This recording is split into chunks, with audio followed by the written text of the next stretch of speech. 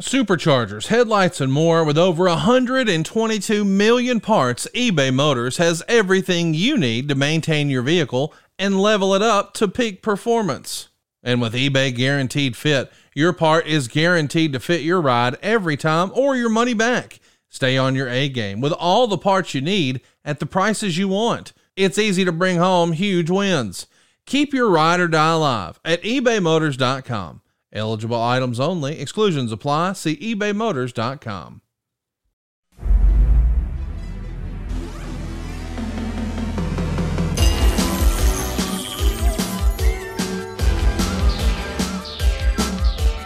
The recognized symbol of excellence in sports entertainment.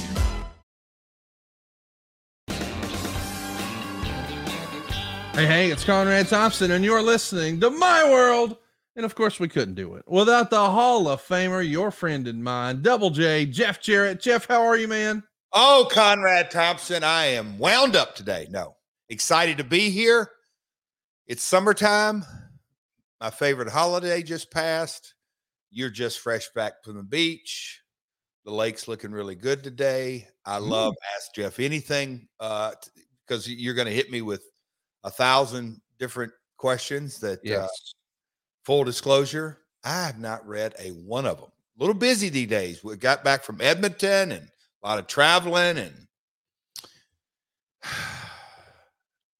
You spent more time in Canada this month in the last 30 days. I mean, than you probably have in a long, long time, right? I mean, just back and forth, Canada. Listen to Chris Jericho on Rampage. He was just talking about Canada loves Double J.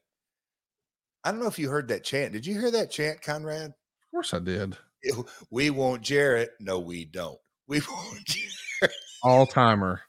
My favorite is as you're making your entrance. I guess we should give everybody a heads up. We're recording on Saturday morning, the night after Rampage. And on your way to the ring, I got a tweet from somebody. I'll find it in a minute. I love that Jeff Jarrett now comes to the ring with 37 people. Yeah. And when you're over, you're over. Everybody wants to ride those coattails, and Lord knows they're big ones. And we're going to be riding them into the Calgary Stampede this weekend. I can't believe that's a real thing. But we've got Collision in Regina tonight. As folks are listening to this, I'm sure that's in the rearview mirror. But Calgary, man. Saskatoon's Wednesday. Down in Saskatoon. We've got Boston Blood and Guts. Of course, we got Wembley. Conrad, I hope to see you on August 16th. Do you know what August 16th is? What is August 16th? It's a Wednesday, I believe. Bridgestone Arena. Oh, how about that? Yeah. And you know what? Like, I think the following Tuesday, you and I are going to be in Denver. How about that? We're hanging out a lot in August. I'm looking forward to that. And, a lot of FaceTime, as we say. I can't believe this is a real thing, but man, we're going to have a lot of fun, and we're going to have fun at StarCast. Bracelets are on sale now. It's going to be AEW heavy. If you haven't already, make your plans to stay in the StarCast Hotel. That's where all the events are going down. It's going to be happening on Friday, Saturday, and Sunday. We've got some pretty cool things up our sleeves that we're going to be announcing. A little bit of a shorter runway than we normally have, but still, if you're going to be there for All Out, make sure you're a part of StarCast. I think it's the most fun a wrestling fan can have over the course of a weekend. Jeff, you've been in almost all of the StarCasts, and the OG one at the Hyatt Regency in Schaumburg, Illinois, just on the outskirts of Chicago. That was something else, and we're coming home, Jeff. This should be fun, no? You know what? I was just sitting there when the graphic came up. It's got that Roman numeral V, the fifth. So that's a 6. That's a 6 over there. You killed my father-in-law at 5. Oh my gosh. It's been 6 years since I was. Well, it's been 5 years, but yeah. Okay. But still, the StarCast 1, I remember I was, it was the fight kind of intro and yes. Had the power pack and shooting stuff on the fly and all the stage shows. And I remember going into the, what do we call that? The back tent? Is it called the tent? The secondary stage? Second stage, yeah. Bruce and Eric were doing we'll call it a WWE, WCW. It was a Monday Night War debate I was moderating. Okay, Conrad, and I just remember saying, this is like a wrestling show. It is. people were popping. I hate to use that term, but screaming, hollering, but it was back and forth, back and forth. The excitement in it was, dare I say, real, Conrad, because the jabs and the barbs thrown at each other were real. There were some live wires, there were some haymakers, but no, Starcast has that kind of vibe. People get in there, and God rest his soul, D-Dub Don West, but so many memories of the Starcast, because if you are a wrestling fan, holiday weekend, Chicago, my God, how many flights do they have in and out of there? It is such a destination, and we're going to be coming off the heels of Wembley. I think this year's going to be more special than ever.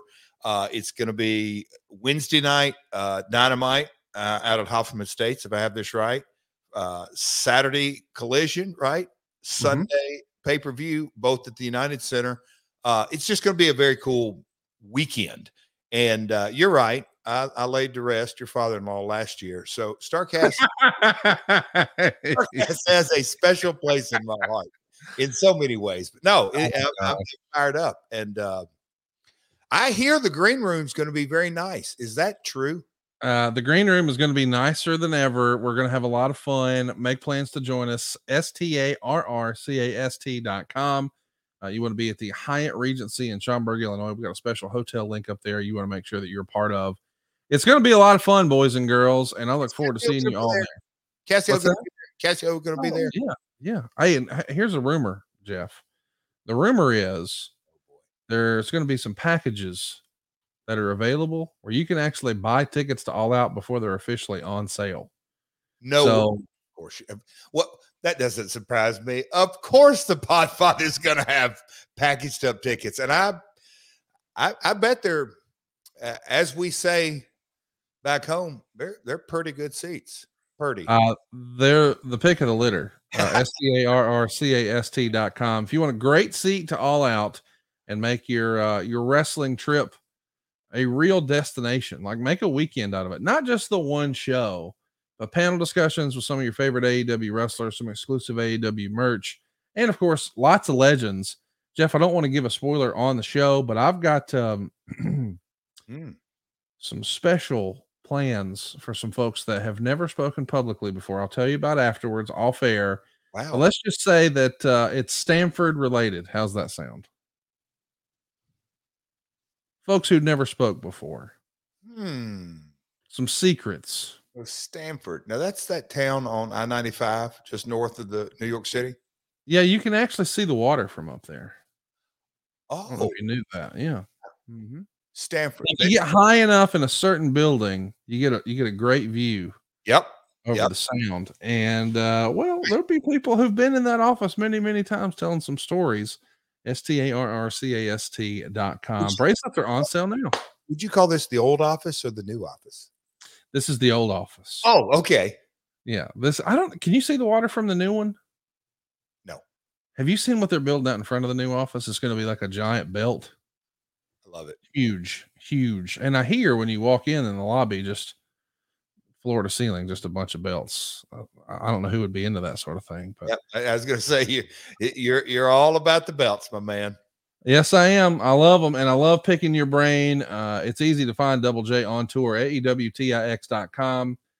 Jeff, we just recorded something to wrestle with Bruce Pritchard. He was a little late. He was a little tardy for the party working on SmackDown, but we got it in the can this morning. And as we were talking about the build, the King of the Ring 95, did you know when you wrestled The Undertaker in a King of the Ring qualifier on the March to King of the Ring 1995, it was you and The Undertaker in a King of the Ring tournament match headlining Monday Night Raw. Did you know at that time, way back when, in 1995, you popped the highest rating in Monday Night Raw history? Conrad, I don't believe I've ever shared this story with you. Let's hear it. It was Memorial Day weekend, right? Yep.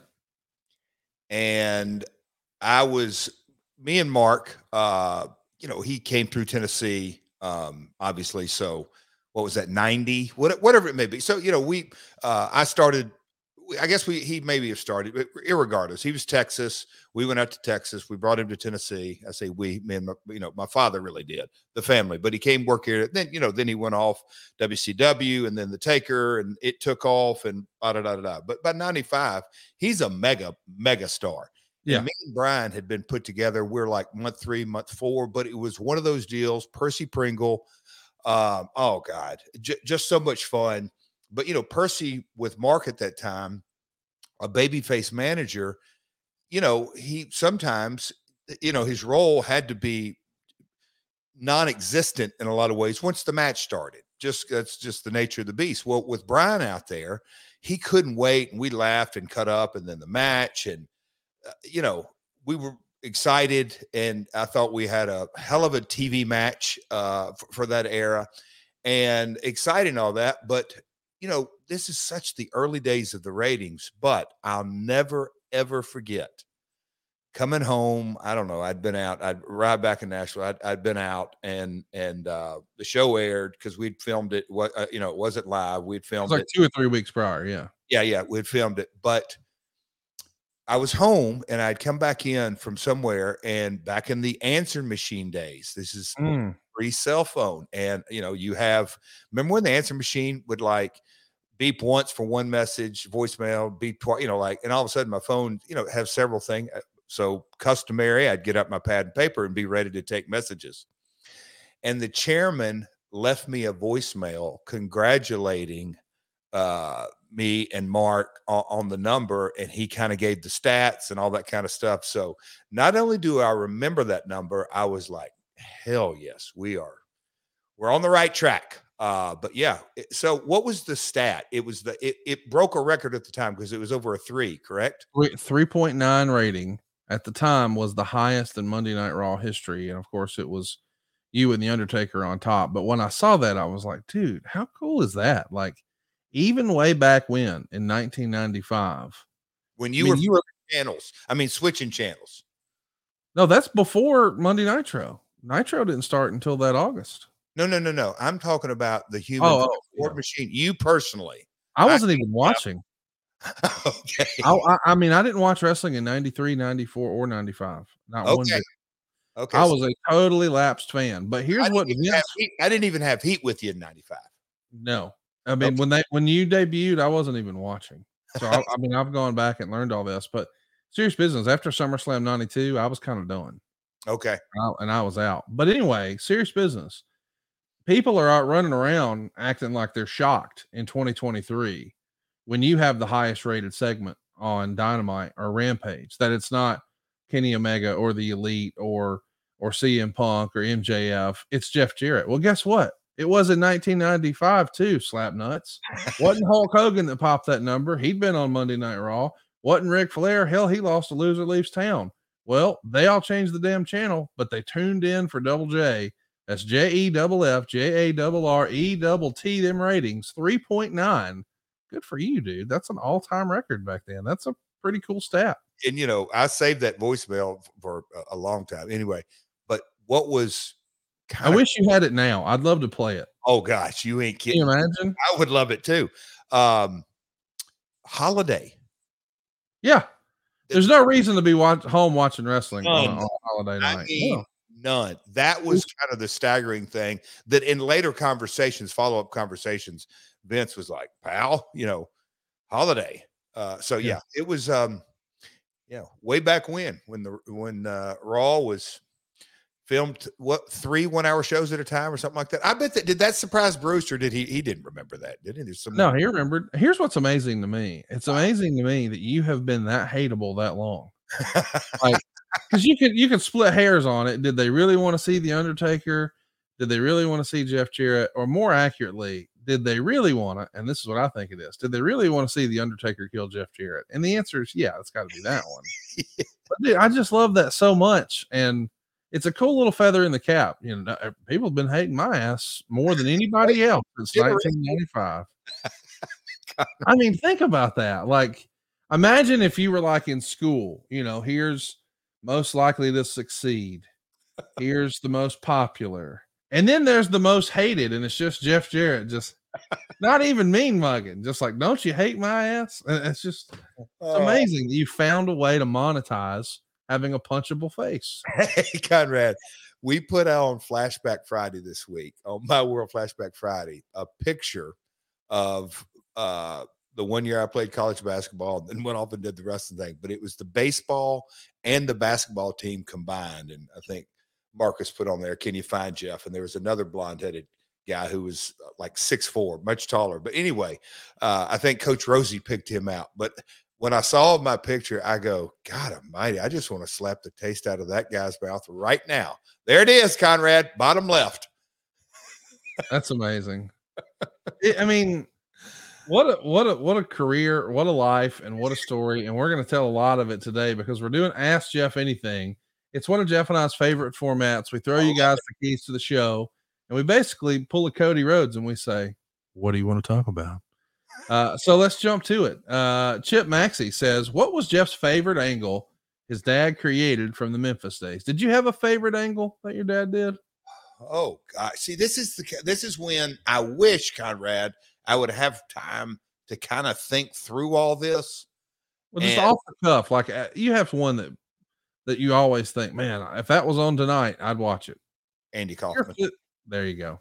I mean, and getting to do Tales of the Territory and hear Jimmy Hart and Lawler and Dutch that were all intricately involved, but just kind of the nature of it. The Bill Watts phone call that came afterwards.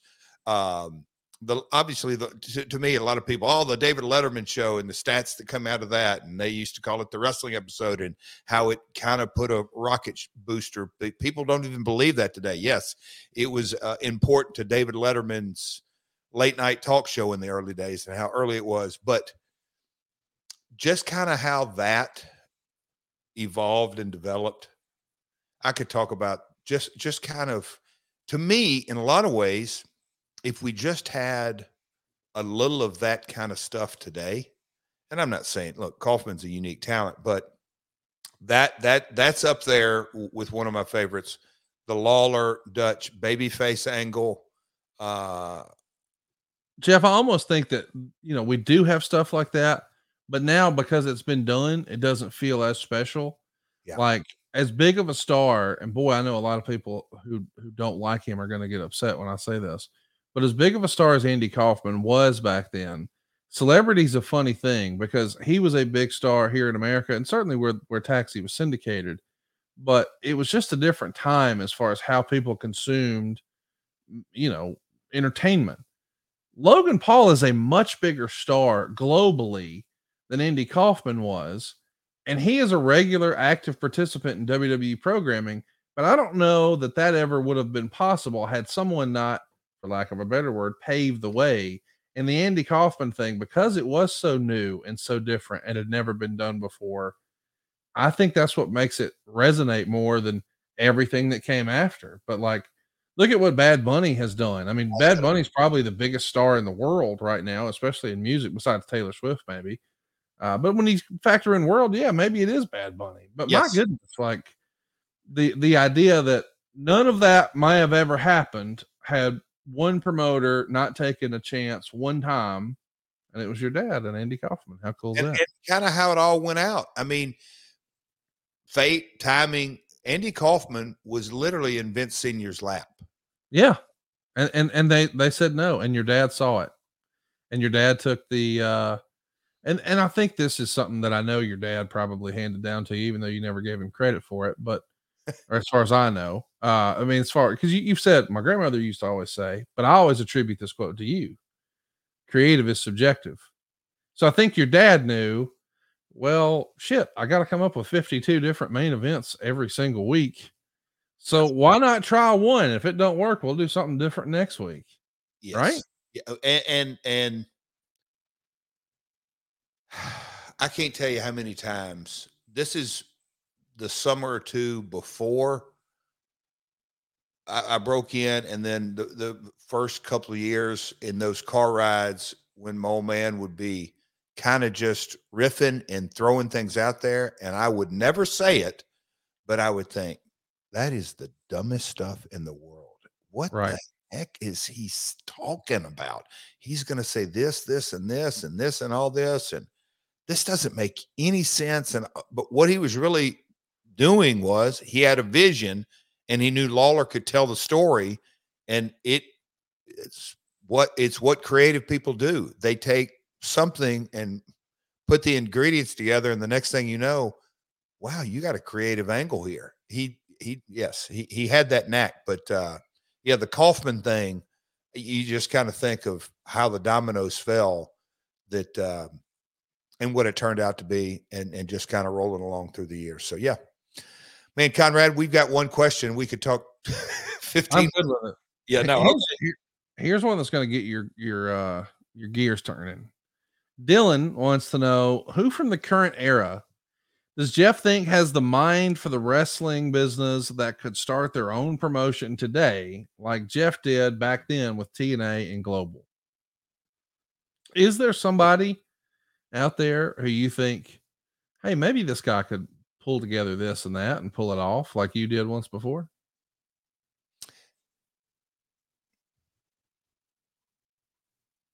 I think experience at 35 years of age, I had a cumulative, I was on the end of the territory. I've been just blessed in a lot of ways. End of the territories, from 10 or 11, 12 years old, whether it's Lawler, Dundee, whoever the wrestlers, whatever it may be. So all that. So kind of, I think you got to have kind of a vision for it. But the most you got to have a passion. Who would really want to do this? I think you got to have a loose screw or two. But that it really thinks through things and wants to do it. MJF. I'm literally trying to think of, because did they say a young guy? You want to know? No, they didn't say. I don't think that necessarily even mean necessarily a wrestler. Oh, okay. Like it could be a promoter, I reckon. I mean, I don't know. I'm just saying. I mean, yeah, we could go with a wrestler. Is there somebody besides MJF that you think, hey, this guy could do it? Start a promotion? Yeah, just do the whole thing. I have to stay in the wrestling business because I think there's other folks out there. I mean, that's another one that I need to percolate on, that you just kind of have to dive in. I'm thinking WWE folks as well. You got to want to do this, and you got to kind of eat, breathe, sleep it, have a vision for creating the content. Sanjay's got a well-rounded skill set. That's a good one. He's got a well-rounded skill set. He's actually, been in the ring, and I'm not saying that's end all be all, but, an understanding of TV, an understanding of ring work, an understanding of producing, kind of on the business side. You don't really learn that until you dive in head first and have some guidance. I don't know, man. That's a good question. That's Dylan. Shout out. Good question. Let's do another one here. This one comes to us from Dwayne James. He says, what is your favorite business philosophy? But I know you'll have trouble pinning that down. Give us one of your favorite business philosophies. So it doesn't have to be your very favorite, just one of. Shoot, I'd like to ask you that first. What is one of yours? You got one, Conrad? Well, I think in sales, I say this all the time, you got to be easy to buy from. Okay. Like, I think that's really, really important. Whether you're talking about like some of my favorite billboards, I think people overthink billboards. I like to pay attention to advertising a lot. I've made my money in that world for a long, long time. And the worst billboards are when it's like a realtor who wants their photo up there and it's got their phone number and their address and their company logo, and then like the key to your dream home or something corny. The best billboard, it's just like a giant red board and it's got a Big Mac right in the center and in big yellow letters it says next exit. Like, all right, I know what it is. That's a Big Mac. That means it's McDonald's and it's the next exit to get to it. Like, it's clear, it's concise. I got it.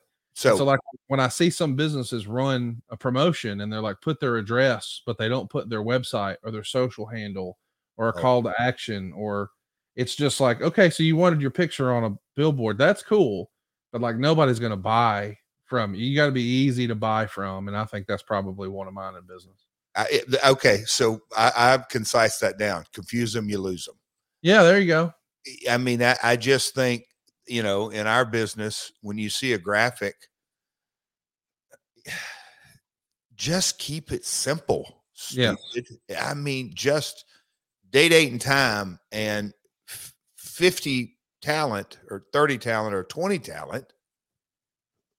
Who and what am I buying? Is that a match? Is that about a Raw? Think about the indie posters we've seen. There's even been really fun social media posts over the years. There may even be a fun handle somewhere like bad indie posters, where it just shows like 40 guys. But when there's 40, to your point, when there's 40 guys, I'm not looking at anything. You can't, and you don't even date. And so what we're trying to do there is we're trying to cater to the talent who aren't buying tickets, who aren't giving you any money, but they want to say, I'm on the poster, as opposed to who's the real draw here. And we have the data now to know who sells tickets. We have the data to know who sells merch. We have the data to know who pops a rating. So that should be front and center in what we push. Maybe not, here's 40 guys on a poster. Because you see that a lot with indie promotions. Like, here's everybody who's here. Well, I don't have to know all that. Tell me about the big stars and the big match. And then everything else is, it's like last year when I was trying to load up the card for Ric Flair's last match.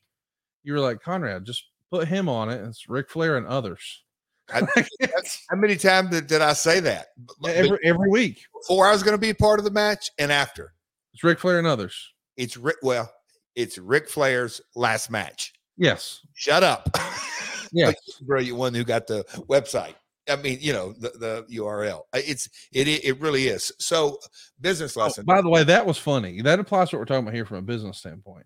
When I told Mike Weber, he goes, man, I really like that idea. That's a great plan. What are you going to call it? And I said, Ric Flair's last match. He goes, yeah, but I'm talking about the show name. Like you're gonna call it like the final countdown, the last collision, the last collide, the last rodeo. I was like, no, it's Ric Flair's last match. He goes, Conrad, I know that, but like what are we calling the show? Ric Flair's last match. We're calling it Ric Flair's last match. Yeah. So that's the website. Yeah, I got Ric Flair's last match.com. But now what are we calling the show on Fight? Like if I'm scrolling through, I said, we're putting it on regular pay-per-view too, right, Mike? He goes, well, yeah. I said, well, if I'm a casual non-fan, a lapsed fan, and I'm flipping through and it's like, all right, do I want to watch this pay-per-view movie or do I want to watch that pay-per-view movie? And then there's that line item on DirecTV and it says the final countdown or something. Nobody knows what that is. Hang on one second. I'm going to show you something. Hang on. Yeah. But if it says Ric Flair's last match, everybody knows what that is. So Mike laughed and said, okay, I like it. Just hit him over the head with it. I can't wait to see what you got to show us here. A little show and tell. That's why I love Ask Jeff Anything. So the last convention, where was I was going to? Anyway, I've got pictures of me in the Hall of Fame, just 4, 5, 6 pictures that the vendor had and all this kind of stuff. And I was coming from my baseball duties and had a stack of pictures anyway, go on the table and everything. And so whatever, they put out 6 maybe pictures, all this. This is the one that sold out the quickest. I mean, boom, boom, boom, boom, boom, boom, boom. I have an idea what picture it is. Do you? Yeah. I'm ready to see it. Show everybody. And by the way, I hope you're watching myworldonyoutube.com. There it is. Jeff Jarrett strutting ass. And look at that turnbuckle in the back. That's what I was going to say. Do you see the turnbuckle? Yep. Ric Flair's last match. There's the Springfield Lucky Horseshoes logo. I just wanted to get that in there. It's very simple. Jeff Strutton and Ric Flair's last match show. By the way, what'd you think of the white ropes? I got a lot of heat from production people, said it would look terrible. But I was like, well, that's what I want. So that's what we're going to do. Do I need anything else? It pops, doesn't it? It looks cool. So there's a shot of the end zone shot or whatever you want to call it. I know you know. And folks that are just listening audio, I apologize for doing some video stuff today. No, take your ass over to YouTube. myworldonyoutube.com. But no, that shot kind of showed that it looked like a stage. Yes. The ring was Flair's, I thought it was just so cool that down to his robe, his tights, even his ring and turnbuckle pads were all catered around what he was wearing to the ring that night. Yeah. And I thought that was, that's what I was looking for. And I know people are like, well, it won't look as good on TV. I hear you. But like, it's more important that we're on brand. Like the chairs that fans sat in look like his robe, and let's do it up. So there you go. Be easy to buy from, and you confuse them. Yeah, I mean that is we could go on and on about that one. Maybe we do a podcast one day like that. That'd be fun. I mean, I know some of the people who don't like us would listen, and hey, that'd be fun. Valerie Coleman is not somebody who normally hits us with questions, so I want to give her a shout out because she has an adorable picture attached. The Cody boys are ready. Oh, teaming with you for the Trios Championships. It's a great photo of you and the Cody boys, and of course your man Coaster. There's 3 of them right there. The 3 Cody boys, if you will. That's pretty fun. I'll tell listeners the cool story. Cape Girardeau, Missouri. Do you know how this all kind of went down? I don't. So last summer, when I took my summer internship, if you will. Yes. There they are. This was, I had driven up. This is I think it was, I started in May. I'm not sure what this date was. If you want to Google Cape Girardeau, WWE 2022, it's a May date. I'm pretty sure, but I wanted to get out and see the shows in my, what is that? SVP live events. Anyway, I wanted to get out and see the shows. And so, not just Raw and SmackDown, I wanted to go to a live event loop.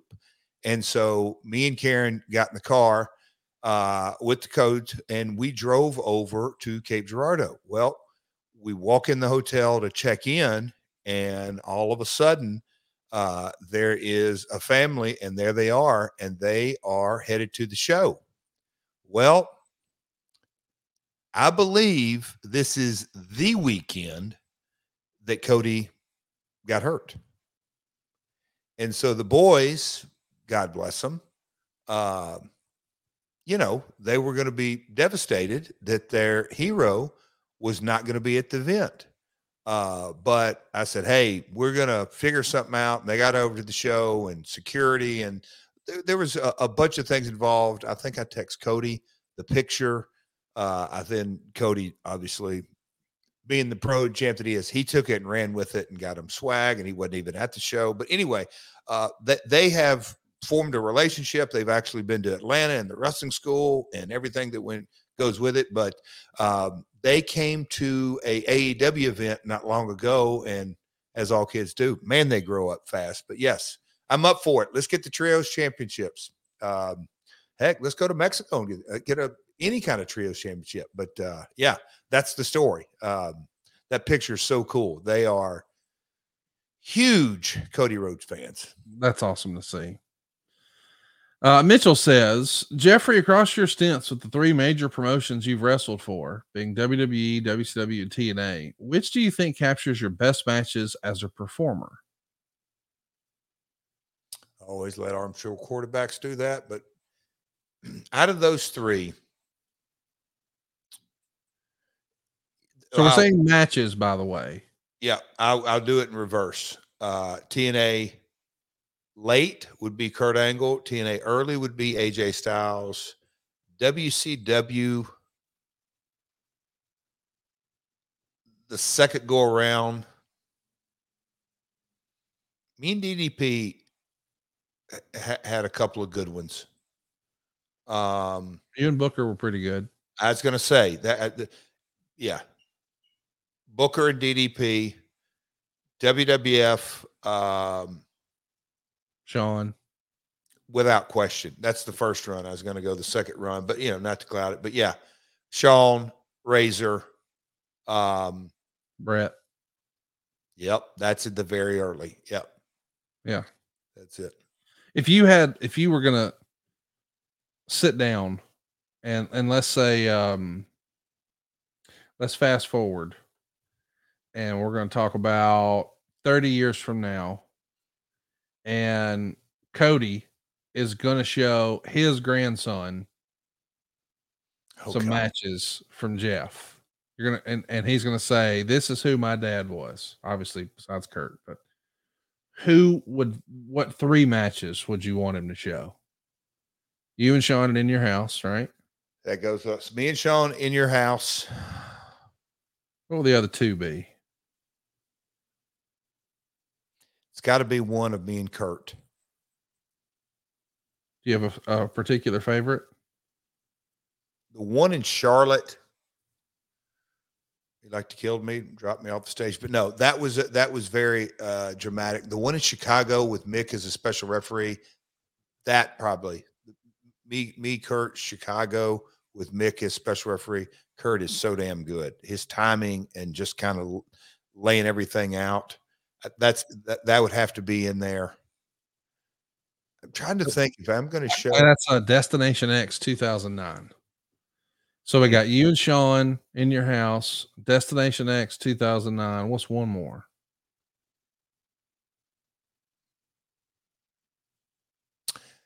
Okay. And I know it exists somewhere. The tag match of me and Sean and Rhodey outside the ring against Scott and Kevin. I thought you were going to get there. The click match, if you will. 35, 40 minutes of, pardon the pun, total nonstop action. But just everybody knew their role so well. The false tags, the false finishes, the entrances were all laid out. It was just really, really a well put together. And that was at a time that me and Scott had a bunch of singles matches. Of course, me and Sean had singles matches. I had single matches with Kevin. So the 4 of us had worked so much together. Brian, maybe the most talented of all of us as far as charisma, and he's outside the ring. That I thought that was a really, really good tag match. Yeah. I mean, you said a minute ago, total nonstop action. It made me think of something I forgot to tell you. 2 weeks ago, we were talking about something from way back when. And I just, curiosity killed the cat. I looked it up. TotalNonstopAction.com was available. So we bought it. So it's going to point to the My World YouTube. But somebody didn't renew TotalNonstopAction.com. So now it points to your YouTube. How about that? You're kidding me. No, it was just available. And I had $6. So I said, fuck it. Oh, I'd love to see your GoDaddy account. That is awesome. It's thousands of dollars per month. That's awesome. I've got over 3,000 domains, I think. It's it's real estate. Next exit. Yeah, there you go. Now. Dude, I got to tell you one that I negotiated on earlier this year that I was convinced was a home run, and I got cold feet and didn't pull the trigger, but it would have been several $1,000s, but I was like, long term, it's can't miss. And then I got talked out of it. I'll tell you what it is off air though. Hey, the other thing that the simplicity of the Krispy Kremes. Hot now. They light a sign up and people pull over. Bingo. It's crazy when you think, well, I'm not pulling in the sign's in. We gotta go. Conrad, that's what I was about to give the analogy. Oh, hey, whoa. That's different. Yeah, but if that flashing sign wasn't going on, no way am I going to eat a cold donut. What? You know what I've thought about for a long time is like, why don't other people, like, to me, if I was McDonald's, because everybody who's ever had McDonald's has had hot fries and then they've had the ones that have been sitting for a while. I think I would just make them turn that on whenever you do a new batch. Like, I'm surprised more businesses don't adopt that, because the Krispy Kreme thing. And the first time, I'll be honest, I didn't even know that was a thing until I was watching Hard Knocks, and Herm Edwards, well, they were following him around on HBO, and he talked about donuts, and he starts talking about, it's got to say hot now. And I was like, wait a minute. Okay, now I get that. And then it became a thing. I heard people talking about it, and I'm sure it had been this whole time, but it wasn't on my radar. But it's like, dude, if that's all it is, hey, our stuff's better than it normally is right now. when you just self-admit this is better than normal, people are like, oh shit, I'm in. But think about ticket sales. Yeah. Oh no, this seat right here. I mean, you can package it up. I mean, Yes. It's value. Passion, drive, and patience. The formula for winning championships is also what keeps your ride or die alive. eBay Motors has everything you need to maintain your vehicle and level it up to peak performance. Superchargers, roof racks, exhaust kits, LED headlights, and more. Whether you're into speed, power, or style, eBay Motors has you covered. With over 122 million parts for your number one ride or die, you'll always find exactly what you're looking for. And with eBay Guaranteed Fit, your part is guaranteed to fit your ride every time, or your money back. Because with eBay Motors, you're burning rubber, not cash. With all the parts you need at the prices you want, it's easy to make your car the MVP and bring home huge wins. Keep your ride or die alive at ebaymotors.com. Eligible items only. Exclusions apply. See ebaymotors.com. Afford Anything talks about how to avoid common pitfalls, how to refine your mental models, and how to think about how to think. Paula, while certainly you can mess up on $1 million a year, it is far less likely than it is on $30,000 a year. Right. I would meet wonderful people that were struggling with a budget that was super tight. It was 100%. You need to make more money. Make smarter choices and build a better life. Afford Anything, wherever you listen. Well, when I think of value, and I think you think the same way as I do, there's no better value when it comes to food delivery at home than HelloFresh. And people are talking about it in every locker room. It's become the thing in wrestling because you get farm fresh, pre-portioned ingredients and seasonal recipes delivered right to your door. Means you can skip the trip to the grocery store. HelloFresh is somebody you can count on to make home cooking easy, fun, and affordable. And that's why HelloFresh is America's #1 meal kit. They've got pre-portioned ingredients to help you cut down on food waste and step-by-step instructions to make cooking a breeze. And I have to admit, I'm pretty handy with a grill, but I was a little overwhelmed with this idea. And then I realized, hey, this is better than me going to the grocery store because first, I don't know what to get. And then I don't know how much to get.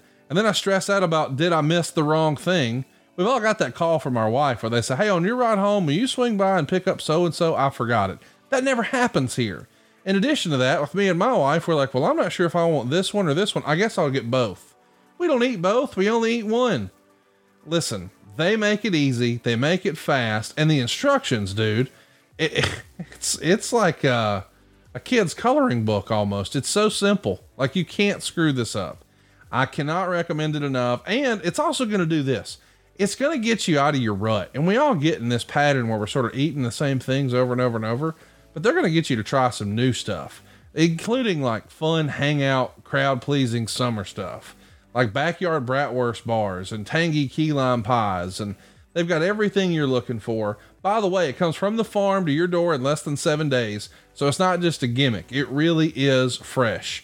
They've got over 100 different items for you to look at the HelloFresh market. They've got something for every body and every lifestyle. Maybe you're looking for calorie smart. Maybe you want a protein smart lunch. Maybe you want a vegan dinner. Whatever you're looking for, you can count on more free time because they're going to make it easy. They're going to eliminate the guesswork, and you can count on fresh and tasty food. They've got 40 recipes to choose from every single week. You'll never get bored. And by the way, HelloFresh has their fast and fresh recipes. We're talking 15 minutes or less and you're done. Not only is it faster, it's also cheaper. How much cheaper? 25% cheaper than takeout. From quality proteins and fresh produce and something for every lifestyle, it's no wonder that HelloFresh is America's #1 meal kit. I was blown away. It tastes great. It's good for you. And you get exactly what you want and nothing else. Go right now to HelloFresh.com/MyWorld50 and use the code MyWorld50 for 50% off plus free shipping. That's HelloFresh.com/MyWorld50. Use that code MyWorld50. You'll get 50% off plus free shipping. That's HelloFresh, America's #1 meal kit. So let's talk about Coach Rosie, our man, hanging out with the rest of the Ad Free Shows crew. Greatly appreciate them turning up for us today. We've got Joe Morris, who's going to become one of the best independent referees around or managers around. He absolutely crushed it. A Top Guy Tussle. Michael's with us, and Eric's with us. Of course, we got our man John Hickson hanging out. I think his kids had an absolute blast at Top Guy Weekend. Richie Ray is with us. Darren is in the house. Shout out to Carl and Brian. And Coach Rosie is firing off a question here. And he wants to know, based on your multiple business interviews, what is a characteristic that is often overlooked by people you're speaking to? So you've had to interview people for different jobs, and you've certainly interviewed for different gigs. I don't think he's talking about a promo standpoint. He's wanting to know from a business hiring and firing type standpoint, what is something you think is overlooked in that conversation? That I've overlooked, or just in that you think people in general overlook? Or if you have one that you think, man, I wish I would have, now as an adult with a little bit more seasoning and experience, I wish I would have thought to say or ask this.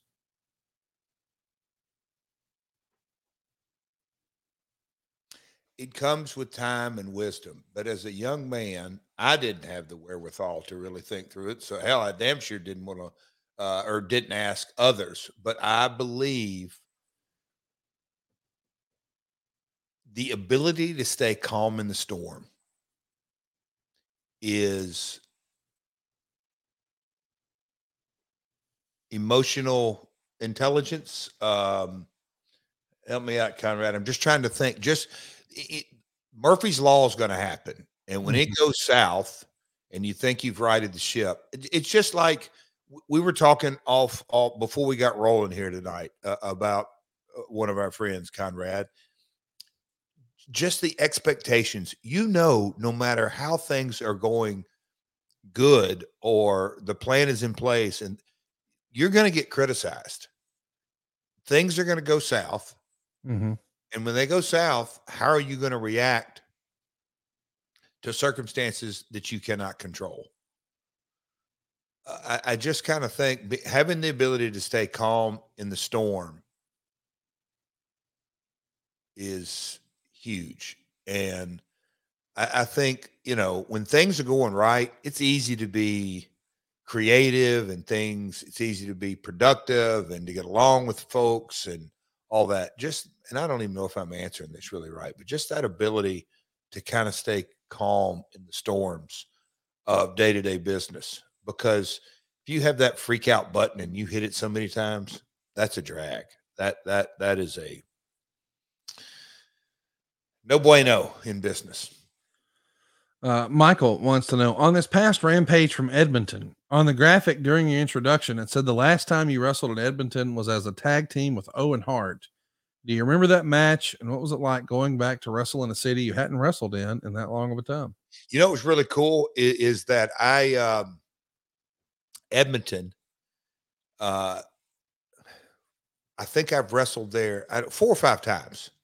Alex Marvez, good buddy, super smart, but he's historical, and he's like you, got a great Google machine. But yes, I remember the match, me and Owen. But there's a couple of different footnotes. A guy jumped the ring when me and Brian Road Dogg were working against Scott Hall. A Mark jumped the ring, a Cowboy, and get Brian to tell you that story. But it caught me off guard. But we took care of him. Let's just say that, a little old school while.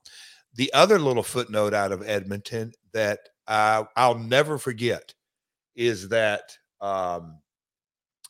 we had a show in Edmonton, and this is before I really became a Nashville Predators, I don't say diehard fan, but hockey was new to Nashville. Obviously, I wasn't born and raised on it, but we had a show in Edmonton the day Wayne Gretzky retired. And he was giving his speech, and backstage, this is obviously way before cell phones where everybody had a screen, but there was a TV in the backstage area. And, there was a big crowd around it. Some of the wrestlers, but it was mainly building staff and people and all that. But I was kind of reading their faces like, wow. And to kind of see grown men, they weren't crying, but they were emotional and they were glued to it. And there were a couple of hush, hush, I want to hear all that. So a lot of memories in Edmonton. But yes, I remember the tag. It was it was on the loop, and me and Owen, fun tags all the time. Nothing special that night with Owen. But I do remember multiple shows in Edmonton. One of my favorite memories of Edmonton is me and Kevin Nash got in the car after a show, and we had to drive back to Calgary to catch the flight. And in the summertime, Conrad, have you ever been to Edmonton? I've never been to Canada. Okay. When we left Dynamite Wednesday night, off the air at 8, but then Rampage was on after that. Anyway, we walked outside at 10 o'clock at night, Conrad. It's complete daylight. It doesn't really get dark till about 11-ish. And, we're in the dead of summer, but me and Kevin got in the car, and, it was midnight. It was getting dark, and I can remember the guy in the building said, "Hey man, you're going to see," because Kevin was asking about it. I'd never heard about, the Northern Lights and all that kind of stuff. It's mesmerizing that time of year. And you just kind of see, it looks like it's a bunch of spotlights. It's hard to describe, but Edmonton is a cool space. It is very far north. A lot of folks will say, hell, it ain't as far north as Alaska, which is not, but it's way up there. And it's the sunset, sunrise in the dead of summer and the dead of winter. They got like 7 hours of daylight in the winter and 15, 16, 17, 18 in the summer. So pretty cool. I like Edmonton a lot. And what a venue they have now. The Rogers Place. Oh my God. State of the art. And it's Edmonton Oiler craziness up there. Here's one from Joe. How many takes for the Beetlejuice guitar hit? Uno. Gonna say. We had that right. God almighty. It's amazing, Conrad, how much play that thing still gets. And at the time, it was just like a fun little throwaway backstage segment. Who would have known? Yes, thanks to the internet, we would have never guessed social media would be a thing, and here we would be. I knew you would put a button. That was the deal. When we did it, it was a segment. Howard Stern loved it the next day. Next week, it was forgot about. Yeah. But thanks to the internet, come on. Here we go. Bryant says Slammiversary 06. You win the King of the Mountain match and win the NWA title back. While climbing the ladder, fans start throwing bottles and trash at you. What are you thinking when all that stuff is flying at you? And is that the most heat you've ever personally gotten? It is not the most heat I ever personally got, but it was as a performer. And this is 06. So we had been in the Impact Zone 2 years. And, I don't say from day one, but early in it, people, and I'm saying, not just saying, there was the underbelly of, it's a studio audience. It just crepe hangers and people that want to find something to complain about. My mindset was the regulars that came, every show, and then the part guests made for a good mix, because sometimes the people were in there, it was their first time sometimes to ever see a wrestling show, but they were so energized and enthusiastic and screaming and yelling, but they were kind of being guided by the regulars who knew what was going on. But when the first couple of things that were thrown in the ring, I knew, okay, this is heat. This is heat. And then it just coming. I'm like, okay, this can get dangerous. But no, it was, that's a fun one to watch back. And Marcus, maybe when we stretch this out on social media, it would be a good little clip, because, in the Nitro days, the NWO days, that was kind of crazy. Yes, it's dangerous. I'm not saying I'm encouraging and all this, but the spontaneous heat, NWO, I remember sitting at home watching that. It's something that, it's the magic of live television combined with professional wrestling.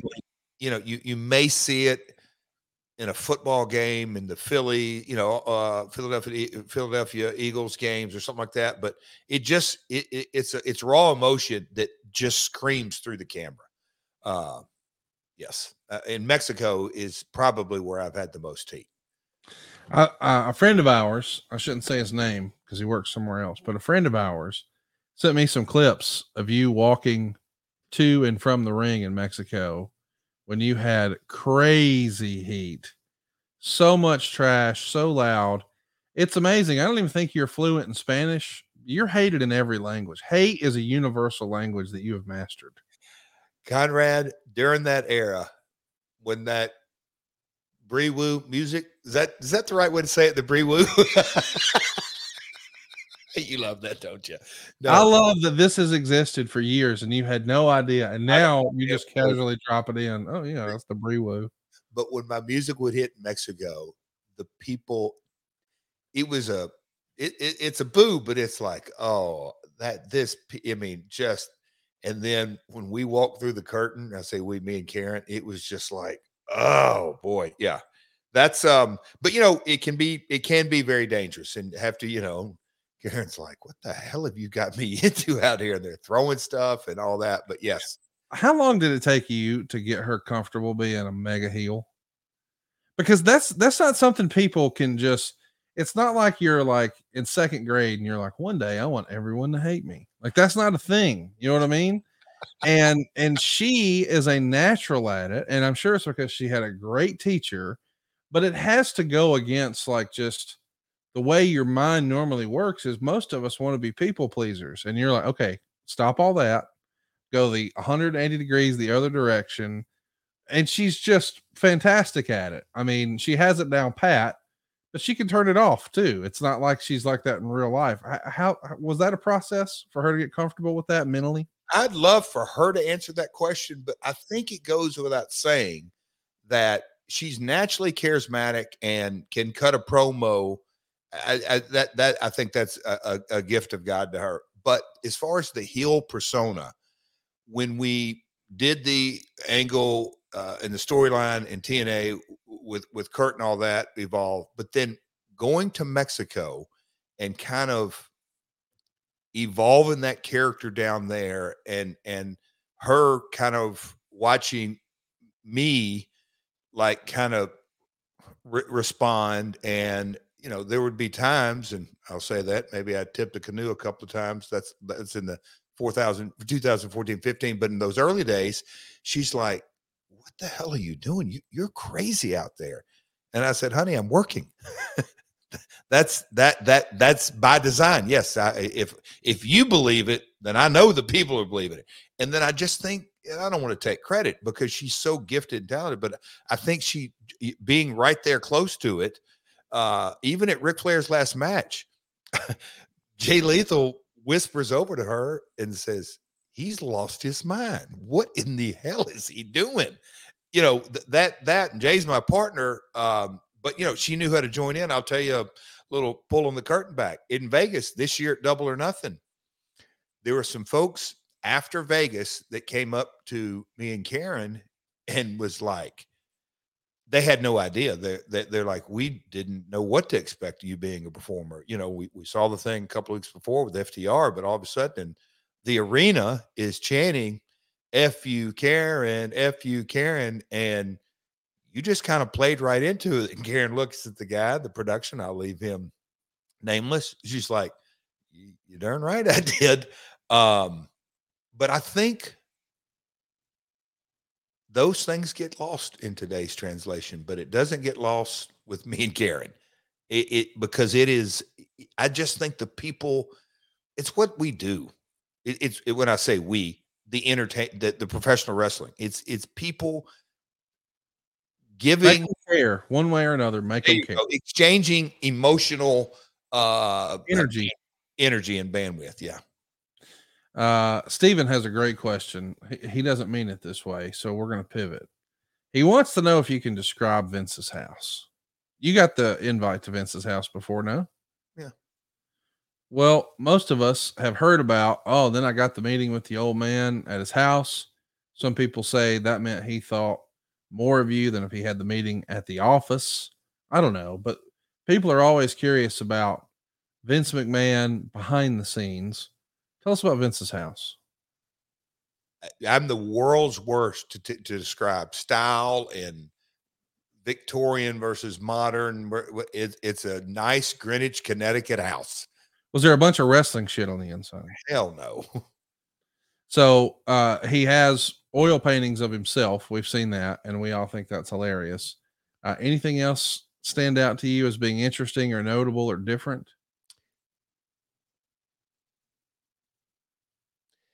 Very nice furnishings.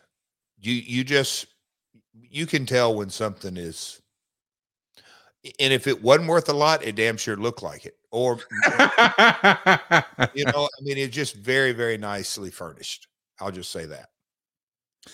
Leland Patterson wants to know, hey Jeff, could you explain what going to a show at the Impact Zone was like from a fan perspective? Like, how did ticketing work, and were there any special or weird rules once you got inside the Impact Zone as a fan?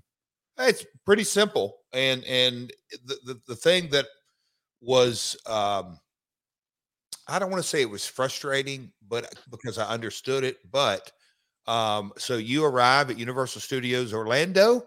Boy, I used to know that whole spiel that they like for you to say. But you park and you walk into City Walk, and City Walk has, gosh, I can't believe I'm forgetting it, but there's actually 2 parks at Universal Studios. There's 2 different parks, and in the middle of it is City Walk. And in City Walk, you follow the signs and you go to Soundstage 21 holding area, and that's how we would let folks in. The key was, when things were really rocking and rolling, is they would only let us in. Not everybody got in that came in, that because they wanted the wrestling to be part of, they called a park experience. So you had 2 lines. You had a line that were folks that were just coming to see the wrestling. And then once you got inside the park, and a lot of people with season passes to Universal Studios, and that's really was the only way to get, this is a little insider, the only way to guarantee that you got in is that you bought a season pass, went in through the gates. You didn't have to write anything, but you go through the gates, and then you go around to that second, the other line, and get in line, because those folks that came through the park were guaranteed to get in and watch some of the show. So there were 2 ways to come in. Now with, we're not doing it currently, but AEW, and they've kind of changed their entire mantra. That used to be called Soundstage, the back lot, Universal Studios back lot. And it was something that nothing was forward facing or advertised or anything like that. Now they've got PFL in there. They had AEW, all pay tickets. You buy tickets through websites. They had VIP experiences. They had an open bar. Things have changed over the last 15 years. But I just think it's an incredible built-in. You have everything you need. The studios are sound stages. They're huge. You can really, to get 1,000 people, a little over, in a sound stage, you can make a lot of noise, make great TV. But that was the down and dirty way to get in. Lovely Lance wants to know, does Jeff have any crazy Buddy Landell stories to tell? Crazy? Oh, Buddy was a trip, man. So I break in April of '86, and him and Dundee were the first guys to really beat the shit out of me. But he was easy to work with. Well, for the next, 6 months or so, anyway, they were around. Buddy and Bill didn't ride together every night. Buddy would do his own thing, and many a night he would show up not just late, but like bell time late. And that was kind of one of the first times that I kind of witnessed a guy that could literally walk in off the street, go to the ring, and tear the house down, come back, get him a shower, and he's out the door, all within, certainly wasn't an hour, 30 minutes, 40 minutes. Oh 45 my. minutes. Yeah. Buddy was something else. God rest his soul. But just so talented.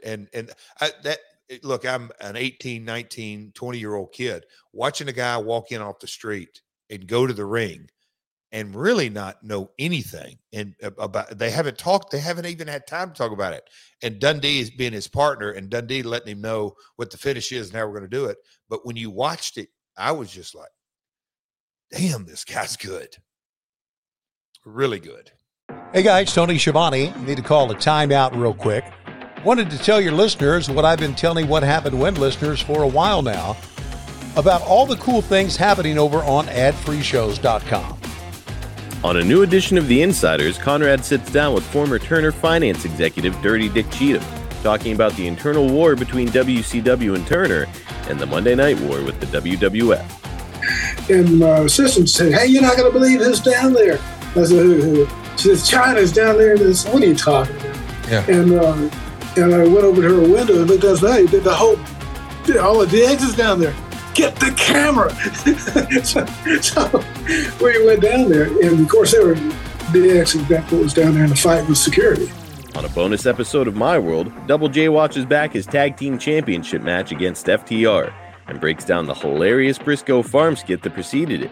And they said, "Can y'all be in the background talking?" And the four of us are down there, really just all four of us. But Lethal and Sanjay, I said, "We got to start being silly." I just started strumming the guitar, and Sanjay started bouncing that baby, and Sanjay and them started doing the do-do. I think this is, I don't know if it's the funniest, but I still think it's hilarious. It's a complete ad lib, but it played to, the line he said, "Them clowns," and we're down there dancing. Perfect. Perfect. That's just a small taste of what we got waiting for you. With 4 levels to choose from, see for yourself why Ad-Free Shows is the best value in wrestling today. Sign up now at adfreeshows.com. Let me ask you something. I'm curious if you've seen it, because I know you keep up with all the wrestling stuff that's like even on the fringe. Have you seen Blue Cane online? I've seen the name recently on Twitter, and I don't want to get into the middle of the thing, but has Ryback tweeted about him? He has, and he's actually, as we're recording, he's tweeted that where he tweeted the day before, "I want to shell shock Blue Cane." He says, "For $25,000, I'll take on Blue Cane in my return match. I've defeated Big Red Machine Cane, Corporate Cane, and I must know if I can defeat the snow powers of Blue Cane." And Blue Cane responded, "For $250, I will take on non-red Ryback," which I love. But I guess Blue Cane is becoming a thing. And as I understand it, Cardona is itching to have this match too. And I think it really proves a point that you've been trying to make for quite a while, that if used properly, talent today can really make a name for themselves on social media. Like Blue Cane, I didn't know was a thing a handful of months ago. And now people are talking about Blue Cane. And when you really think about this, it's a cane gimmick, except blue where it was red. Let's not overthink it. This is silly, but people are paying attention to it. And I think that's fantastic. So help me out here, Conrad. Does he have a Twitter handle? Yes, he does. Blue Cane _ Okay. If you're not sure what we're talking about, he's from Antarctica. That's where he's claiming to be from, of course. Okay. I bet if you go to that Twitter page, you don't see that he had a ham sandwich, and you don't see him out grilling out, and he didn't go to this movie, and he's not criticizing this politician, and he doesn't like this basketball game or this team or whatever it may be. It is Blue Cane all the way, in character, right? Yes. I would say he's not confusing them, so he's not losing them. This is the persona that's getting the buzz. That's why I just think social media can be such a cluster of, wait, is this guy a good family guy, or is he? Anyway, I don't know if that's making sense. So Blue Cane. Hey, you mentioned him. I wanted to ask you about Ryback since you mentioned him. What do you think about Ryback teasing a return? I guess he's been working on some nagging injuries, taking a long time off to get his body right, and he's threatening a comeback. And I think he's even been campaigning for a match against Goldberg. Or would you be surprised to see I mean, listen, he's been pretty loud and proud on social about not, being super thrilled with WWE. What do you think we should expect from Ryback? If you were a betting man, you've seen this sort of thing before. I didn't know he's injured. Well, I don't think he was like officially like, oh, I can't work because I got this or that. He had nagging stuff like, I can't imagine if you're in wrestling for any amount of time and taking bumps and traveling, like it's just inevitable. So he has taken that really, really seriously, as I understand it, and has gotten all the kinks worked out and thinks he's at his physical peak now and he's ready to make a return. And I know that, there's a certain section of the internet that says, I don't like Ryback because of his Twitter or whatever. But you can't argue that back in the day, he popped a rating with Punk back with the tail end of pay-per-view before the network was a thing. I mean, he sold tickets. He popped a buy rate and they pivoted to the Shield. So the whole undefeated streak came to an end. I guess the Shield thing worked out. It didn't work out as well from then on for Ryback, but man, that he had momentum once upon a time. Do you think we can catch lightning in a bottle again? What do you think of Ryback? Look, in this day and age, we'll go back to our social media. He's obviously polarizing. Yes. That sells tickets. That's it. Thank you. I think it's really that simple. I think there's a section of the audience who wants to see Ryback, but there might be a bigger section of the audience that's decided they don't like Ryback, like a lot of people. Even better. That's the Jeff Jarrett way. I love it. Let me ask you, we were talking names. Enzo. Yes. Polarizing. Yes. It's funny how the opinions can become so polarizing as if that's a bad thing. Right. Yeah. Okay. It's not a bad thing. It's a great thing. Here's one from Karan. With the talent pool that AEW has amassed, including the purchase of Ring of Honor, is it time for them to create a Hall of Fame? And who would Double J ask to induct him? Now, of course, maybe that's premature to have an AEW Hall of Fame where we induct you. But when we do a quote unquote Ring of Honor Hall of Fame, and Tony makes that a much bigger deal, there's a handful of guys that would belong there. I guess the question is, do you think that whether it's WWE or AEW, do you think a physical Hall of Fame can be a big attraction? I know there's one in Waterloo, Iowa. I'm going later this month, nwhof.org. Hope you guys will come join us. Yeah. But do you think that it could be, could it be inside of a Universal Studios or something like that? I could probably take a deck out of here. I believe it goes to the pop culture conversation that we're so generationally gone from, it's that niche product or whatever it may be. Like we said earlier, Bad Bunny, Logan Paul. But I mean, you can go down the whole list. Walter Payton's been involved, Joe Louis, Muhammad Ali, Liberace. I mean, me and you could, Andy Kaufman. I mean, there is such a history of our industry that goes now.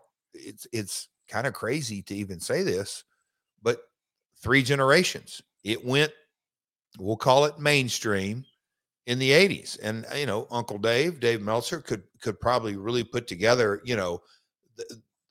historical that he's really, really good at, but just kind of all that. But a physical Hall of Fame, look, location. Now we're getting into business mindsets.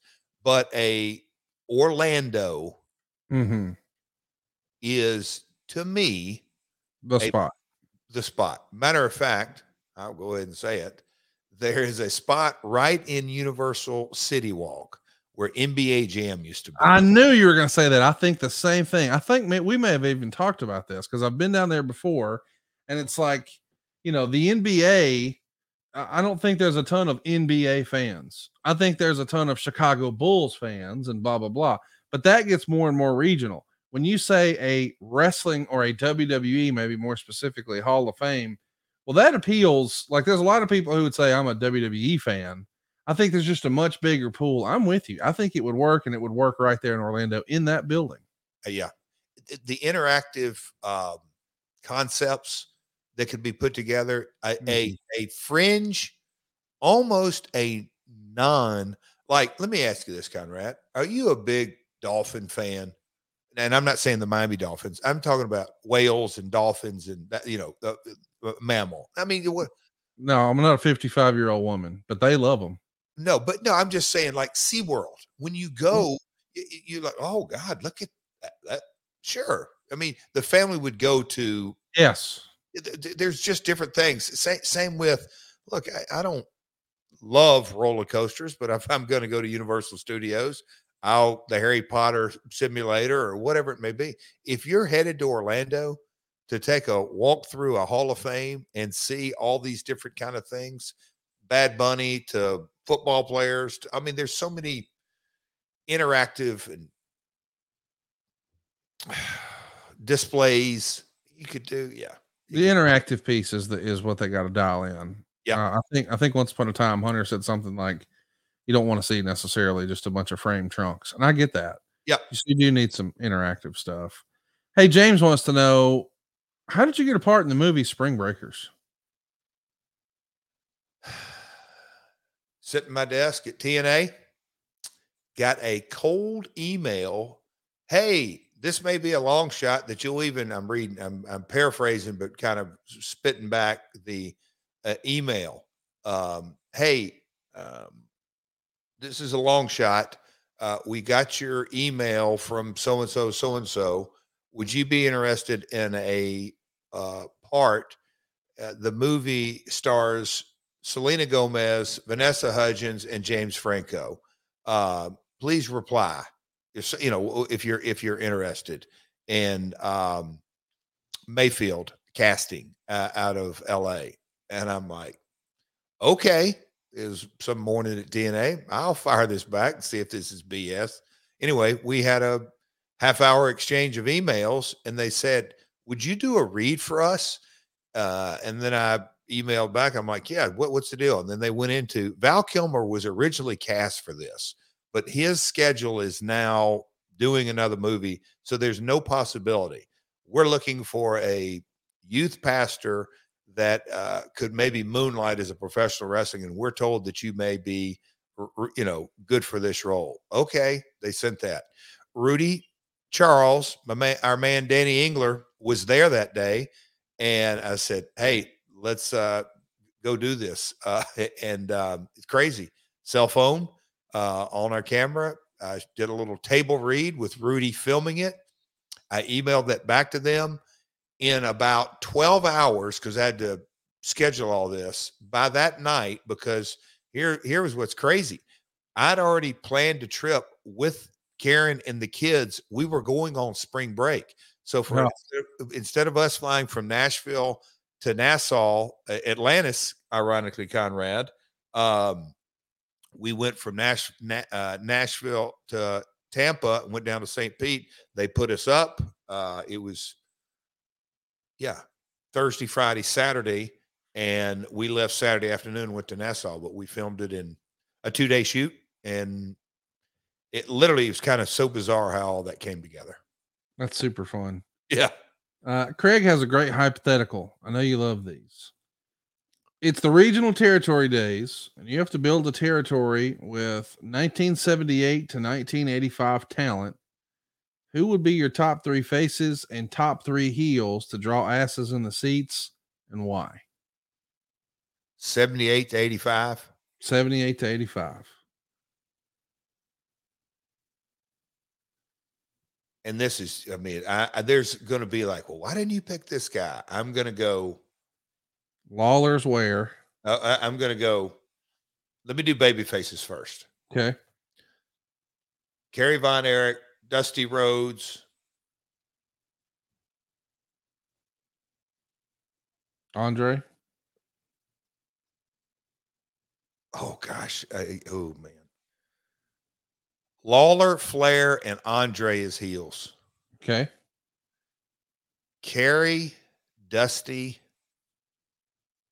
Funk. Wait. I mean, this may be, you may disqualify me on this. By 1985, Hulk Hogan's selling out in every building in the world. Yeah, I mean, I would say he was really hot 83, 84, 85. That's what I thought. So, but he kind of feels, this guy, James, wanted territories, right? Yes. So I think that may be, we may get disqualified from James. So Piper. Ooh, boy, did he.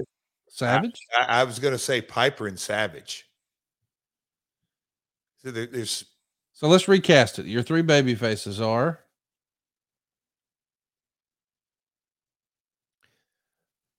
Kerry, Dusty, and Andre. I'm flipping Andre. Kerry, Dusty, and Andre. And then on the heel side, we've got Savage, Lawler, and Flair. Okay. That's pretty good. Yeah. Can you imagine that as a 6-man tag? That'd be amazing, wouldn't it? Have you watched The Dark Sides this year? Man, let me just give you a spoiler. I know folks have an opportunity to watch tonight. Watch the Adrian Adonis episode. My God, what an episode. Really? I learned stuff. A lot of times when I watch Dark Side, it feels like I know this, I've heard this, but there are so many new things I didn't know about the Adrian Adonis story. I loved it. But yes, I think they're doing a great job this year, but I think I can't wait. You've already so it's a little domesticated, Jeff. When was this? Anyway, it was Sunday. I had like a couple hours, whenever it was. My OCD, I said, you know what? The garage is a little, doors have been open. Anyway, so I cleaned out the garage and I'm like, okay, well, I'm out there. I'm going to listen or watch something. Me and Matt Bourne, for a short period of time, were partners in Texas, but I watched that and I knew a lot of that story. But the Graham story, Eddie Graham was my dad's hero and mentor, and he looked up to him. And so many, my dad would tell me, so many philosophies and thought processes came from Eddie. I mean, he really, really thought a lot of Eddie's business acumen and his mind. And we've talked about this on previous episodes, but that episode, when they dug into the mental health, and there's 5, that was just, oh my God, just devastating. But Eddie's kind of rise, Chattanooga boy who dominated Florida, his run in Florida, they did a great job of all that. But the story on Crazy Luke Graham, had you ever heard that before? No. Brother, was that crazy? A lot of great stuff. Check out Dark Side Tuesday nights on Vice. Tonight, I think, is one of their best episodes ever. I know the key to life is managing expectations, but I've told so many people in my real life about it. I was lucky enough to get a screener. I just think they just hit a home run on Adonis. Wow. Richie Ray wants to know, what was the working deal with ICP to have TNA stars at the gathering of the Juggalos, JCW versus TNA? I love the boys. Whoop, whoop, ICP. They were, and I may be getting timelines, but the first time I was ever around them was when they were part of the, what was the group in the WWF at the time? The Oddities. Oddities, yes. So all that. So I'd met them there and began to understand, I will say, what a Juggalo was. But in the early days of TNA, we had Scott DeMorris from Windsor, but that's essentially right across the river, right across the border from Detroit. Chris Sabin, a pretty big Detroit contingent. That's ICP's base. So however it came about, they were part of the Asylum days, in and out. But they were in the gathering. They wanted us there. I say us. There was a different group, and it was just really a reciprocal. They did our shows. Yeah, will you come do it? I mean, Rudy Charles. There's some wrestling at midnight. I mean, there is some crazy. Conrad, I'll say this. Let me just give you a little softball here, okay? The next time we do a live show, get me to tell an ICP story. Okay, that's what I need to hear. That tells me that we got some good stuff. And you know what? I'm sure that means that there were some close calls, and maybe you're looking for one this summer. How about Manscaped's cannonballs? This summer, it's not about the size of those cannonballs. It's about making a splash with our friends at Manscaped. Prep for barbecue season by making sure your grill master has the hottest dogs this summer's ever seen. And when you're at the cookout, let the meat speak for itself. With Manscaped's Performance Package 4.0, it's time to get ready and not sweaty by going to manscaped.com and using the promo code MyWorld for 20% off and free shipping. Listen, here's what we want to avoid. We want to avoid you getting some color on your ball bag.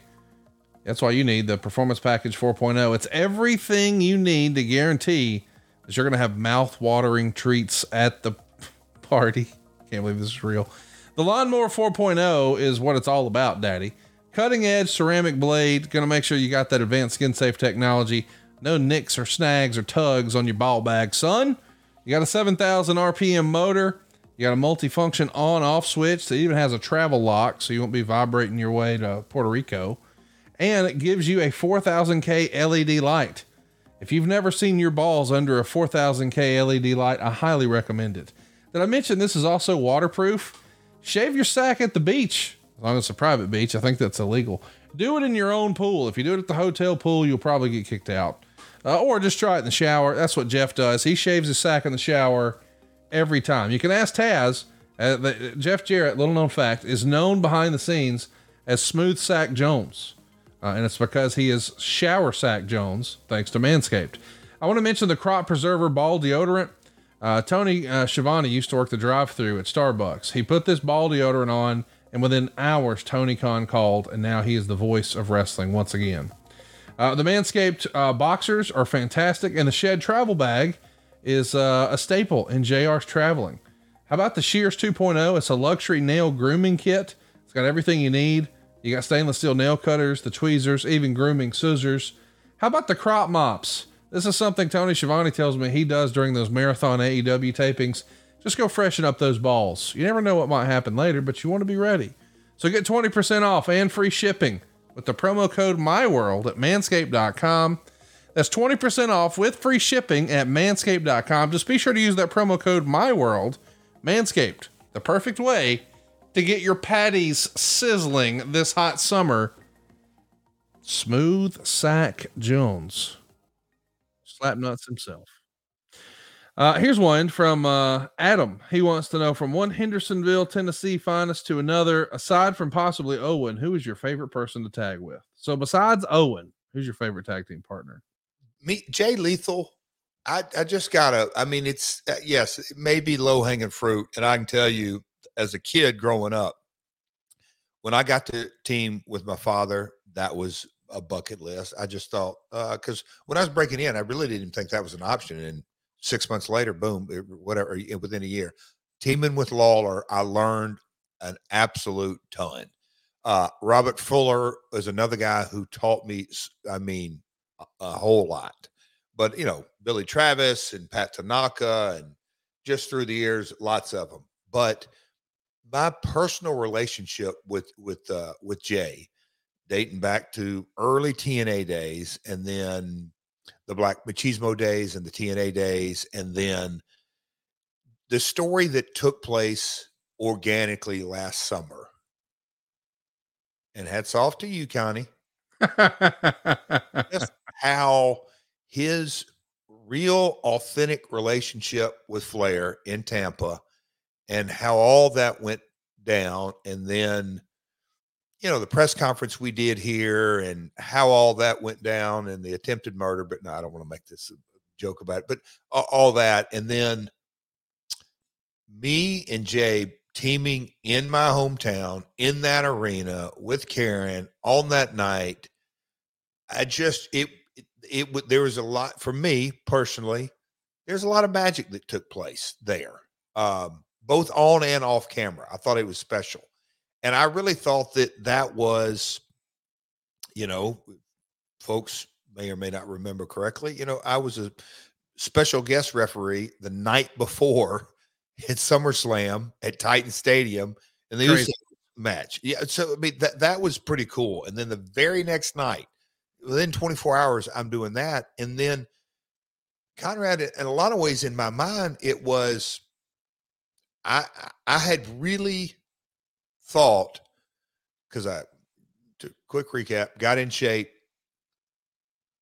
did the GCW thing, did the NWA thing, getting those calls. All of a sudden, okay, wow, back full time, live events, WWE, go to the Cape Girardeau show, all that. But now we've got this. And Conrad, you remember when I accepted the position, kind of where's all that going to stand? And next thing you know, it happens. But when I left the arena that night, Kid Rock and all those, it was just cool. But in my mind, okay, we'll kind of see where the wrestling business takes us. But I was, and we talked about it on here. I mean, that's a Sunday night. The following morning, I got up and went to work. I mean, it was diving off back into live events and how things transpired.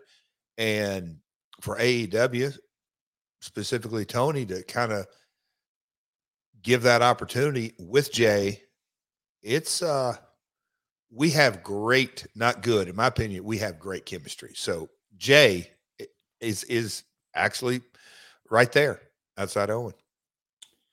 Ty wants to know, what's the best promo advice you can give for an upcoming wrestler? Less is more. Just, I mean, that real quick, figure out what you want to say. I had this conversation a couple of weeks ago that don't produce yourself. Come up with the rule of three. To me, is so appropriate. Come up with 3 bullet points. If there's any more than that, it's just, you're going to lose the folks. You're not going to get your message. And look, once you get some time under your belt and you have the ability to me, Cena may be the greatest modern era promo because he's just magnetic and he can talk for 5 minutes and not lose folks. It's a very, very rare skill set to be able to do that. So keep it tight. 3 bullet points, know what you're going to say and say it with emotion and be done. You talk about diminishing returns. And I know I'm probably being hypercritical, but I think you see it just about every show. Diminishing returns once you get to, I don't know, over 3 is diminishing returns, unless you're really, really captivating and got a good story to talk about. Yeah, you got to have the stars aligned a little bit. Yeah. Philip has a great question. He says, what event during TNA would you like to relive again solely based on the atmosphere in the building? Is there one event you'd like to go relive? Quantum Leap style. You're going to blink and boom, you're in that TNA moment, in the crowd, in an arena.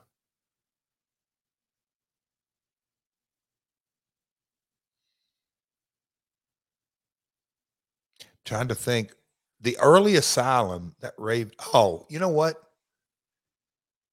Me and Kurt in Wembley Arena. The people were on fire. It was, yeah, I'll go that one. And I had behind the scenes as far as getting that promoted and all that kind of stuff. That's right up there. Is Kurt your greatest? Is he on your Mount Rushmore of opponents? For me? Yes, for you. Shawn. Lawler. Yeah. Kurt. One more. Oh boy.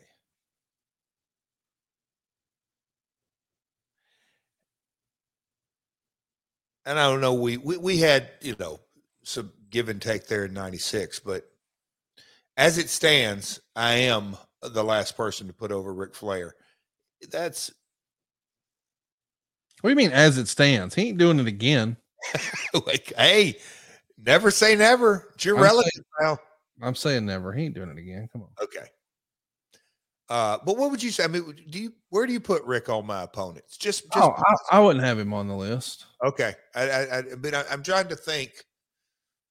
Scott Hall, Lawler.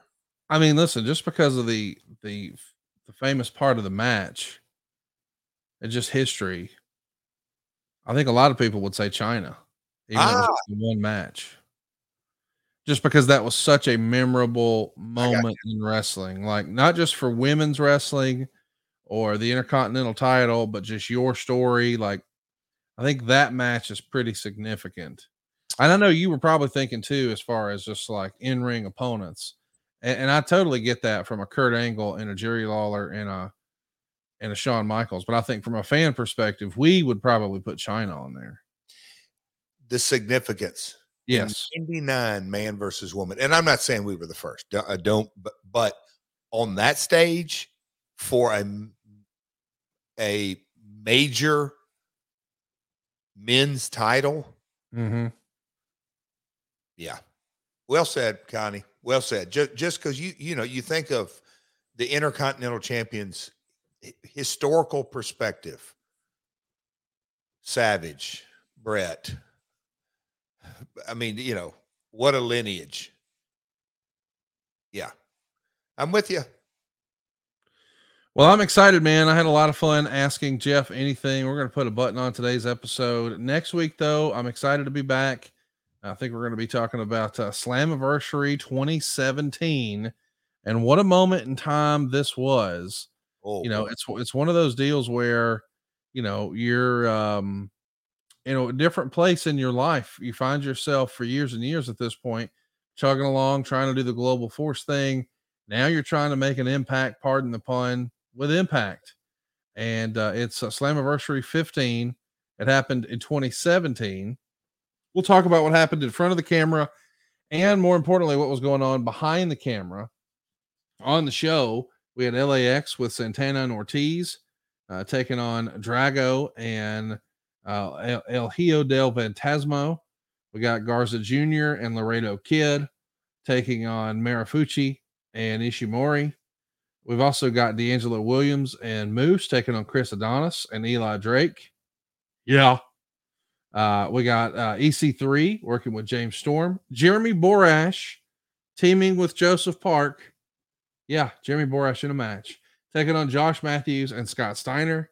Alicia Edwards teaming with Eddie Edwards to take on Angelina Love and Davey Richards. Sanjay Dutt working with Low Key. Sienna taking on Rosemary. And then in our main event, Alberto El Patron taking on Bobby Lashley with King Mo in his corner. Man, you guys pulled out all the stops here in Orlando, but the bigger story is probably what's going on behind the scenes, no? I mean, that show is one of I've said this, it's definitely in my top 5 as an executive producer. Okay. We haven't even really touched on Don West and Robert Flores. They were the announced team that were, right. In my opinion, I thought I took a pretty big gamble on that. Robert had never worked together. They created magic. The pros, I mean, you talk about the pro of all pros, Robert and Don, how they put that together. Escobar is Phantasma. Eli Drake is obviously LA Knight. Just the card from top to bottom. How it all came together, the success of the show as far as the buzz and I never forget folks backstage. And I know it's a little thing, but it was still like we turned people away that night. I get it. It's the studio, but there was a genuine interest. Let's go see this event. The work that went into it. And look, that was, well, I'll just say this. The date of that was it July or June? Doesn't matter. July. Okay, July. So August, September. In 3 months, I was in treatment. That is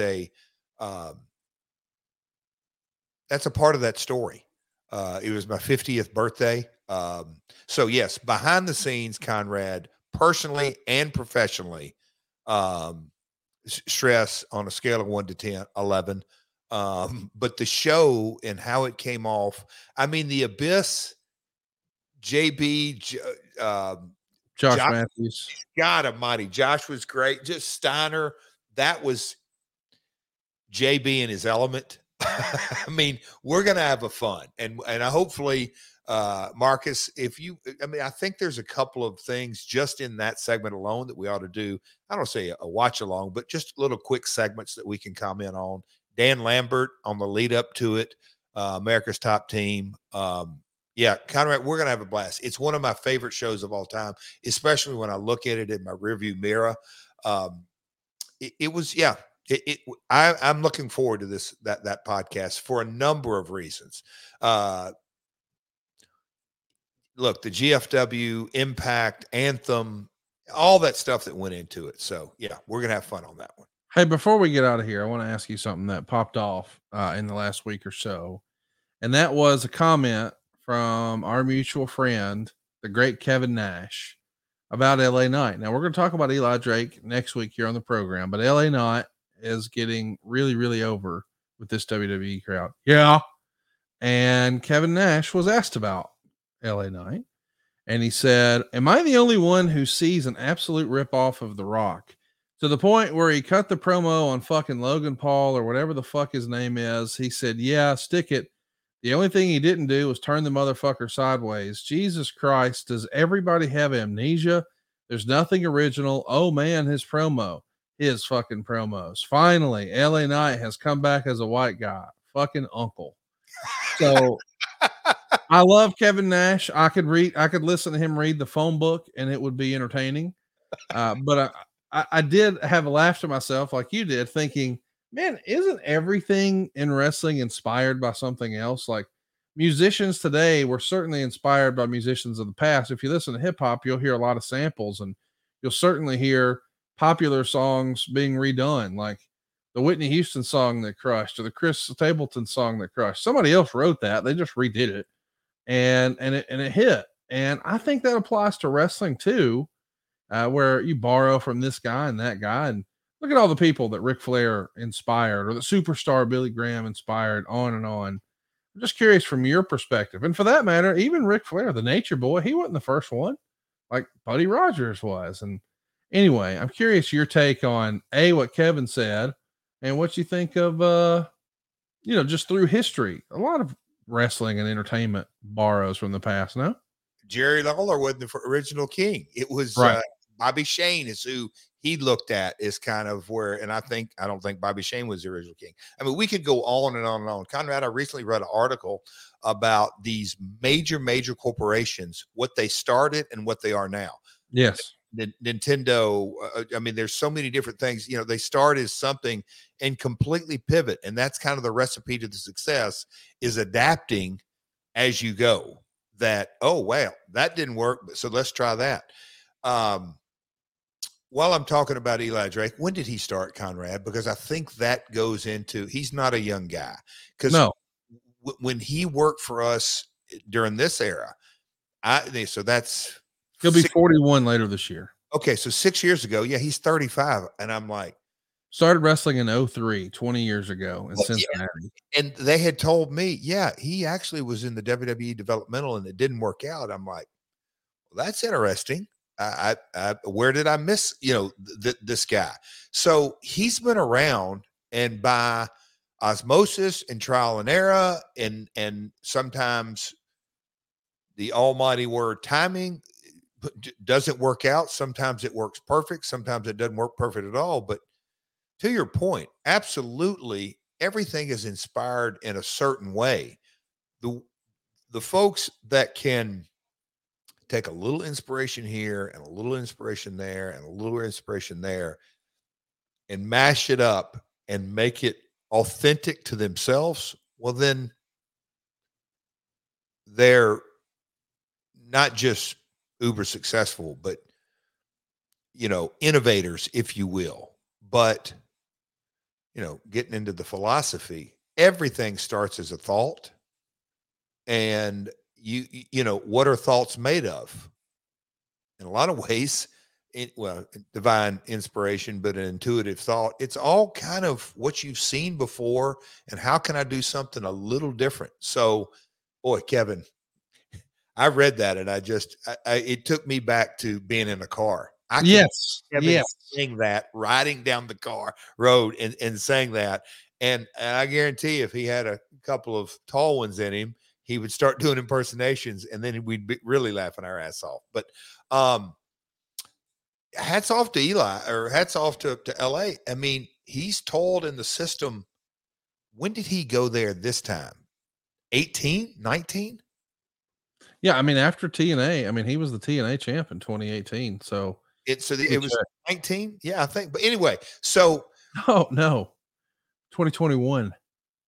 Okay, I forgot he did that stint with Billy Corgan in the Studio NWA show. Okay, so dude's only been there since February of 2021, and now here he is, just a little over 2 years later, hotter than ever. So, but here was where I was going to wrap all this up. Is they've given him the platform, and when you give a guy who has, look, he's been 4 or 5 characters on national TV, whatever it may be, but a seasoned guy versus a guy who's got 3 or 4 or 5 years in the business, that's where you can immediately tell the difference of, well, it's like here in Nashville, the musicians that get on stage, the guys that can really, really do it. We talked about Buddy Landale, the talent that can really, really do it with off the cuff. That doesn't happen by overnight. It takes time to develop that talent. So he's been grinding for a lot of years. Congrats to a guy who has persistence, passion, and perseverance. Well said. And we'll be back next week talking about him from 6 years ago. Slammiversary 2017 on deck right here on My World. Peace. Double J, Jeff Jarrett, here with a few of my pals to tell you about the total nonstop savings happening over at SaveWithConrad.com. Daniel Ortiz in Angelo, Texas. We had 4 large financial unexpected emergencies, and I knew that I needed something to give us a little more breathing room. And when he mentioned we can skip 2 house payments and wipe out credit card debt and loan debt, so that's exactly what I did. I called them, and it did change everything. Diane, she was awesome. She was professional, and the important thing with her is she listened. That's what made all the difference in the world. She was patient, and anytime that I needed to talk to her, she was there. She texted back. It was a different experience from any other place. Well, I can tell you the difference that it made was over $80,000 for us. It freed up that much. My credit score went up 126 points with Save with Conrad, which made it an 802. My name is Daniel Ortiz, and I freed up $80,000 with SaveWithConrad.com. In my world, it doesn't get any better than 5 stars. Find out how much money Conrad and his team can save you by strutting over to SaveWithConrad.com. So right now, strut on over to SaveWithConrad.com. NMLS number 65084, Equal Housing Lender. Woo! John brings his skewed sense of humor. Jeff brings tips to cut strokes off your next round. Together, it's those weekend golf guys. They'll pay a lot of money to PXG and Titleist and Callaway and on and on and on, right? How many yards do you think you're going to pick up with that extra driver? I think I can get an extra 5 to 10. What if I give you 15 to 20? You pay me more. Jeff Smith teaches on a sliding scale. Those Weekend Golf Guys, the podcast, part of the Believe Network. Just search BLEAV on YouTube or wherever you listen.